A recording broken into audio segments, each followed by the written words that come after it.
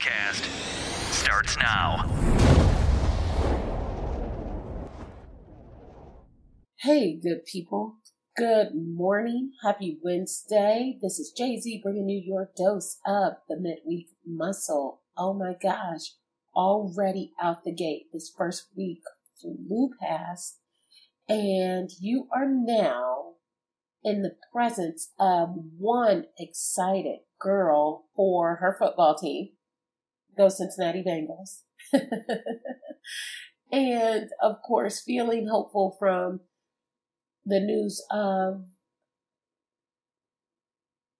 Buffalo Bills safety DeMar Hamlin and his steady, excellent, amazing, and miraculous recovery. Oh my gosh, what a week. But we're also on the heels of more news and more news and more news. And so for that, just welcome. Welcome to a brand new episode of a new week of the Midweek Muscle. And so I thank you for joining us today, however you're deciding to join, whether this is afternoon or evening or Thursday or Saturday or Sunday for you. Still happy you joined. Still happy someone pointed you in this direction. Still happy you remembered. Still happy you clicked a few clicks to make your way to... Listen, however you got here, I'm excited for that. And so I thank you. And so just a quick checklist before we jump in today is your first of the year checklist. Are you getting it down? Are you getting it together? We have finances. We have jobs. We have, approaching the new year with a new mindset. We have, just quick reminders of things that maybe we want to check off the bucket list or things that we hope to do for this year, including trying something new or, revisiting something that we maybe attempted last year, the year before, pre-COVID, whatever that looks like, or pre the onset of COVID, right? So one more thing that I'd like to add to that checklist that I'm adding today is a newly adjusted this. What is the this? Well, I'm glad you asked because we'll get into that right after some for the culture trivia. Why do I have to say it so weird and so rude? like, is that building suspense or something? I really do need to find, I don't know, maybe a tune or something that introduces it a little bit better than me. Either way it goes, I'm happy to do it because I love some trivia. So get your thinking caps on and get yourselves ready because we're getting ready to get it started. So let's go.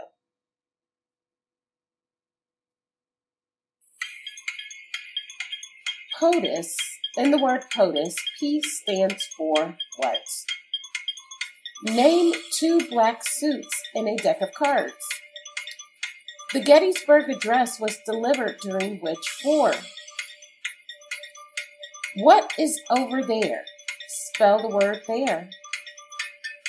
Luke, I am your father, came from which character in the popular movie Star Wars? I left you no time. I left you no time because that's how we get down. How'd you do? Let's go over it. The P in the word POTUS stands for what? P, President of the United States, just in case you weren't up on your acronyms. There you go. Name two black suits in a deck of cards. If you answered spades and clubs, you'd be correct.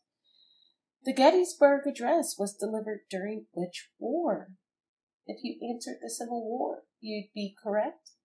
The Battle of Gettysburg, history, or not world history, U.S. history. Yeah. Oh, okay. What is over there? Spell the word there. If you hit me with a THERE, we're golden. If you hit me with anything else, not quite. And then last, Luke, I am your father. Probably not in that accent either. I don't know what I'm doing. Came from which popular character in the Star Wars series? If you answered Darth Vader, you would be absolutely correct. Star Wars references trip me up badly and don't hate me and don't turn it off after you hear what you're getting ready to hear. But I am not the biggest Star Wars fan. You could give me any Star Wars reference you want, and I will look at you with a blank stare because I don't know them. Listen, people go all out for Star Wars, and I love it because of the general theory, but it just didn't move me in the way that it's moved up. Now, there's other movies that have moved me in a way that it probably hasn't moved you, and that's okay. But don't hate me because Star Wars fans are like, you what? And then they're quick to disown you. Don't disown me. I need help. I need love and support. Thank you. So, yes, that's all for the culture trivia. I hope you did well. If not, we'll take another swing at it next week. And I'm glad that you can make room for a little bit of fun. Now, welcome back, good people, to yet another episode in the new year of the Midweek Muscle with me, your gracious hostess. Just this week, just another gut punch to add to that new year perspective. And so I start that by asking, like, what is your brand, or what is your seal? Like the thing that represents you. Like, do you have, how some families have family crests and family seals that represent what they stand for as an institution or as an organization? Like, families are institutions of values, right?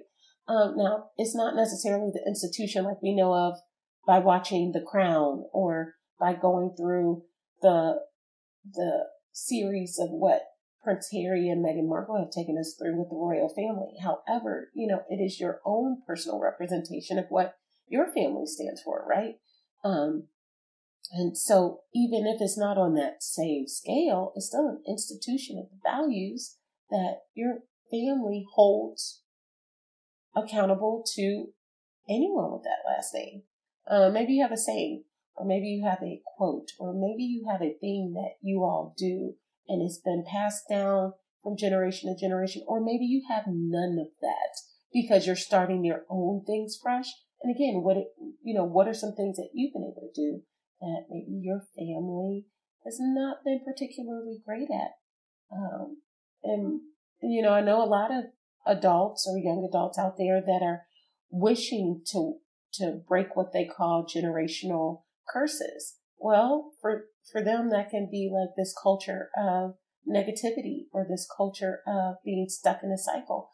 And so that is part of your family seal or your crest, right? So just putting it out there, right? So what is yours? If you've even put thought to it, do you have something that you want that to stand for? Me. And the reason why I'm asking is because I'm reading a book. It's called The Alchemist.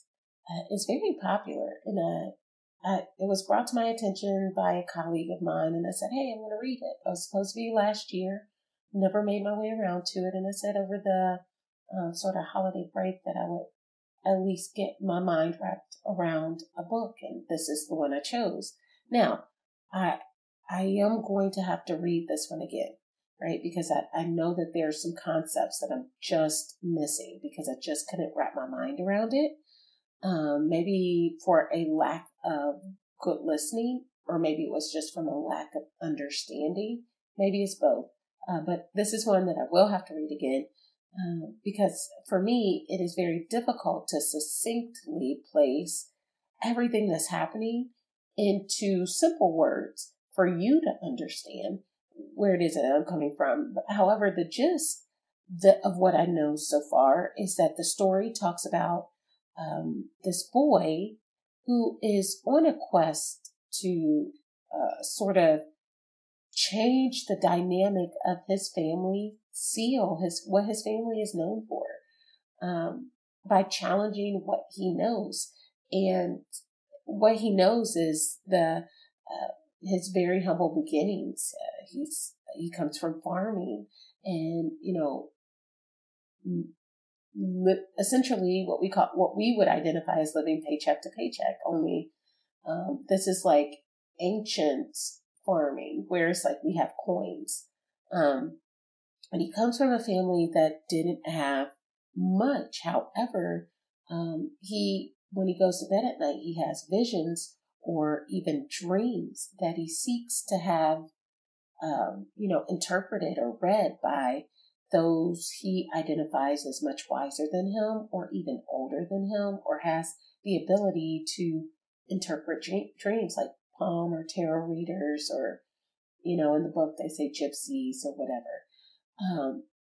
And one thing that he finds out through, stopping by multiple people of helping him to interpret what his dreams mean, is that he may be entitled to riches somehow, some way, that are specifically assigned to him, but not without a journey that also invites him to acquiring something called a personal legend. And so he spends a lot of time interviewing these wise people. He sets out on a journey to understand more about what this means. And this quote in particular stood out to me. So please excuse the, the media recording is a little bit fuzzy, if you ask me. And it is read through, an actor's voice, which might seem a little bit jarring to mine. So I apologize for that in advance. But here's a little clip of the wise person speaking to the narration of the book, and the wise person speaking to that personal legend. Here, let's take a listen.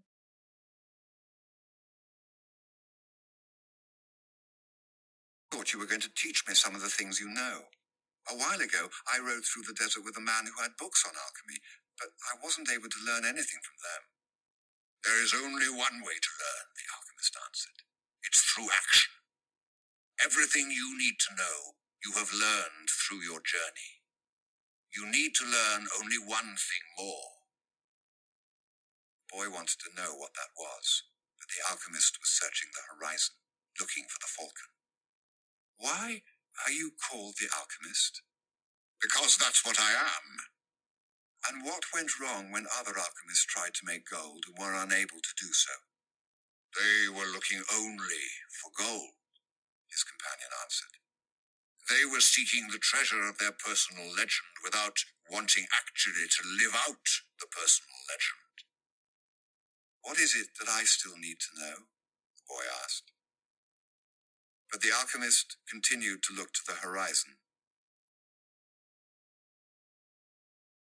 Now, me in particular, I think that's deep, because it speaks volumes to how many people move through life.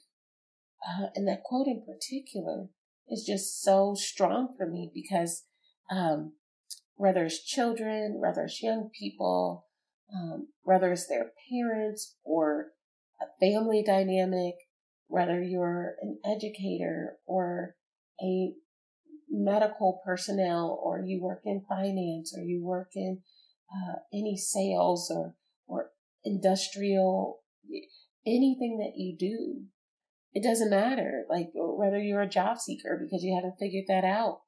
We know that we have a new year, so new job searches are happening. And all in all, we just have people trying to get by. But I have this one particular example that relates to this quote, that directly aims at parents and children and their children, particularly at sports games. And you can tell who gave me this inspiration, right? Wink, wink. Love him. But and I think I'm sharing this because the narration in the book talks about this personal legend, right? And I believe that this reference that I'm about to give you, in my mind, this idea of a personal legend, in this example, goes hand in hand, because it's like that personal legend being lived out loud, right? So you heard the narrator go through the course of the book by saying that people want the treasure of their personal legend without living out their personal legend. And I know that I'm paraphrasing here, so forgive me, but the immediate reference that I can think of that is very tangible and it makes a lot of sense in my mind is what I witnessed this weekend. And I know this happens all over the place, which is why I think it's very relatable. And that's watching children's sporting events. So I was at a basketball game this weekend, and I was at many of them this weekend. It was almost like back to back to back to back every day, starting from Thursday into Sunday. Even Monday's practice, I was doing something with basketball. So I'm not bitter and I'm not venting. just want you to know I've seen a lot. So this isn't N of one. This is N of many. And so I was watching a basketball game over this weekend, and actually, I think nothing gets parents more worked up than what they think is a terrible call from the referee, of course, right? Or from the coach. And so,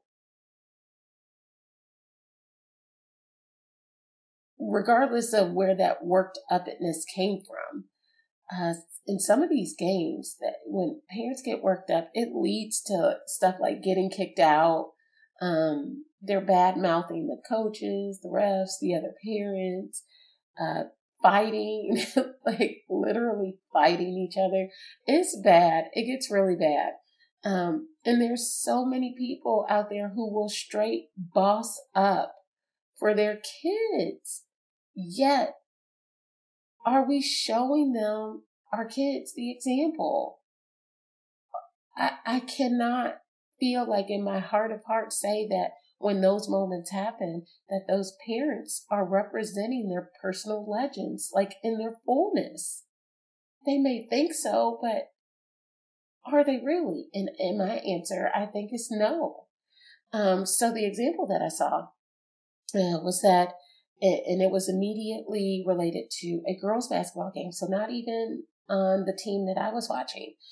It was a girls' basketball team that, we had no reason to be there, but it was immediately right after the game that we played.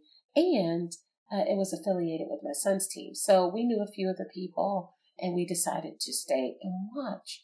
And of course, I was cheering because my son was telling me the details of how they weren't doing so great in their season. And so it may have just been encouraging. In my mind, it may have been encouraging to hear someone cheering for our team as we're making plays, because they were playing really well for their age group. And so let's just put it this way. Out of nowhere, the ref blows the whistle. We're in the second half. The ref blows the whistle and turns over and looks at a parent and indicates something like this: "You will not talk to me that way. Your behavior has been inappropriate and you have to get out, period." Right? So that stops everybody, right? Now we're looking. Who are you talking to? What does this person look like? And what's happening? And y'all, it was someone's grandparent. And we're thinking no, not this lady right here. No. The ref proceeds after the parent says, or, this could be the caregiver or the guardian, right? So not just a grandparent, that's my guardian, right? And we don't know their situation. We just know that he's talking to this elder woman, complete white hair, just elder woman.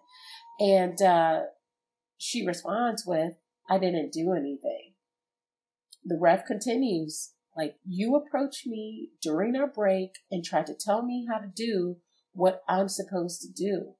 And it was inappropriate. And now you're over here making inappropriate references and I don't appreciate it. And you need to get out now." The parent goes back, or the guardian goes back. "I'm not leaving without my athlete. You can't kick me out." And so the ref says, "I don't care who your athlete is. You need to get out." And so this back and forth is happening that causes other parents to jump into the action. And now, of course, they get everything settled. And they're doing okay. And the game resumes, right? We had a blip on the radar and we had a glitch and now we're moving on, right? Wrong. Well, as the game resumes and the same offense that had just happened to the athlete, the athlete got bumped, fell down to the ground, was injured. It now happened to the opposing team after that sort of exchange between the ref and the participants, right? The elder woman. So the girl fell and was injured, and that's what created that back and forth between the ref and the elder woman. Now the game resumes and the same thing happens again, but yet on the other team, where the girl was bumped by a member of the opposing team, and now someone on the other side of the court was saying something about, hey, they got bumped and they got a technical, and of course they have a player that's out, so why are we not getting the same treatment? Why is that not a technical? Because obviously with that back and forth, the game got increasingly intense and it was a little more physical play. Now, as soon as that happened, there was another parent that chimed in that said, you need to stop. But it wasn't just a you need to stop in the way that I shared with you. It was explosive. It was aggressive. It was volatile. And before you know it, there are parents in the stands now arguing with each other. One team versus the other team, and other parents chiming in and more parents chiming in.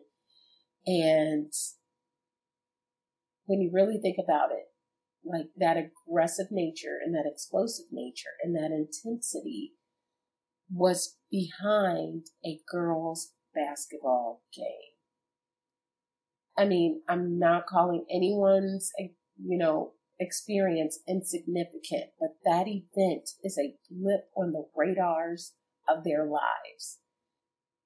And with that intensity of the back and forth and the intensity of the ref with that elder woman, it ultimately led to a canceled game. Now, sometimes when I sit back and watch these things occur, I see nothing more in my lens. I see nothing more than parents trying to do their jobs and try to be good parents and maybe even working out some of their own personal traumas out loud. But again, with removing that judgmental piece of my eye, we go back to the book around this idea of around the legend, right? Their personal legend may have nothing to do with their parenting. However, their parenting will be a reflection of their personal legend. And how many people have that duty and responsibility of being a parent and yet behave in ways that I just described a little bit earlier? It's wild, right? And so, I was watching the Golden Globes yesterday. It runs late, I know, but it was, I know I'm taking a hard switch very quickly, and I'm sorry. But I was watching the Golden Globes yesterday, and Steven Spielberg had won big time. And in one of his last wins of the evening, he talked about something that I think has a little bit to do with what we're talking about with personal legends, even here today, or right now. And I promise I'm going to bring you right back around to the point after you hear this clip. Thing, and I'm really, really happy about this. But I think there's 5 people happier than I am. There's my sister Ann, my sister Sue, my sister Nancy. There's my dad Arnold and my mom Leah. She is up there cavelling about this right now.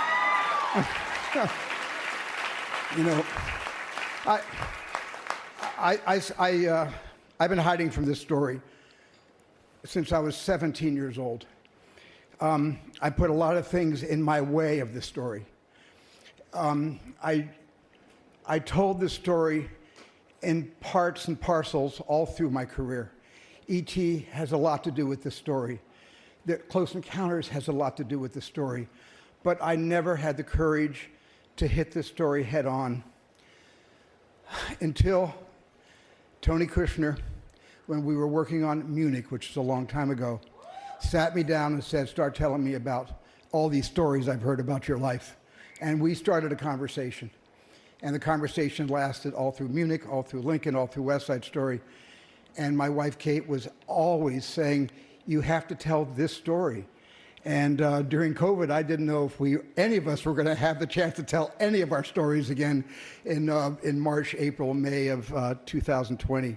So we sat down to tell a story which is, I think everything I've done up to this point has made me ready to finally be honest about the fact that it's not easy to be a kid, the fact that everybody sees me as a success story, and everybody sees all of us the way they perceive us based on how they get the information. But nobody really knows who we are until we're courageous enough to tell everyone who we are. And I spent a lot of time trying to figure out when I could tell that story. And I figured out when I turned about 74 years old, I said, you better do it now. You better do it now. So, and I'm really, really happy I did. Thank you, Hollywood Foreign Press, for this honor.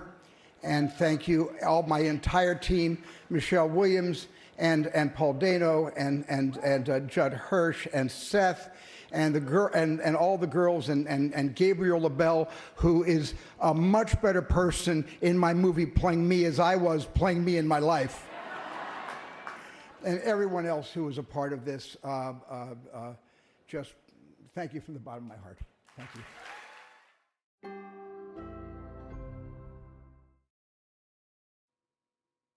Okay, so I'm not a crystal ball wanderer, but I think I can link some dots here. So again, this was at the Golden Globes last night, and it really relates on how he said, it took me 74 years to have the courage and the bravery to tell my story. And I was trying to do that through sprinkles of all of these movies that have done so well over the years, but I didn't quite tell it from my lens. And this is where I have the courage to do so. And I hope that everybody finds the courage to tell their stories, so that it helps other people understand who you are, right? And I just thought that was so solid, right? Because that's all a personal legend is who are you? And what do you stand for? What do you represent? What are the stories that made you? What were the stories that broke you? And what were the stories that helped you to overcome? And those are representations of your seal. But to the point of the book, many people want the treasures of that personal legend without actually living it. And, if we look at the direct line of Steven Spielberg, like, the treasure of his personal legend is he was telling snippets of his story through screenwriting and storytelling and directing and producing. And so again, he had to live that out in order to gain the courage to tell it, right? But many people want the other side of that, the glory, without going through the hard work of really digging deep and getting to it. So again, without rambling and mumbling on, this year, through a newly adjusted attitude, I want us to take a look at something. Last week, we spoke on 3 things for you to write down for what you want out of this new year. And here's a chance to revisit that this week if you have not or did not place any more thought to it outside of our time together last week. This year, with that newly adjusted attitude, and about the things that I control, because trust me, there will be many things outside of your control. What are 2 things that you hope to achieve? 1 thing that you hope for other people in your life, and 1 thing that you hope happens for you. And I hope that really sinks in this week, because it made a lot of sense when I talk about the fruit I reap, when I get a chance to live out a personal legend and what I want my personal legend to actually represent. If that is designated, if my personal legend is designated to me or I get to choose it, what am I choosing and how am I choosing? And so this year, I know that last week talked about, I want to be a wedge, right? A wedge to either project something, to stop a stream of worry thoughts or negative thoughts, or to be a wedge, a projectile. Like, how can I allow something that meets me in the space that it meets me and send it in a greater trajectory onward? Not just let it stop with me, right? And I have actualized some of that even in this week, even when I just look at it from a very minor scale. And so is that a part of my personal legend? I don't know. Or am I practicing something that I eventually want to be a part of that personal legend? Not sure. But I do know that with intentionality, things can be activated right away.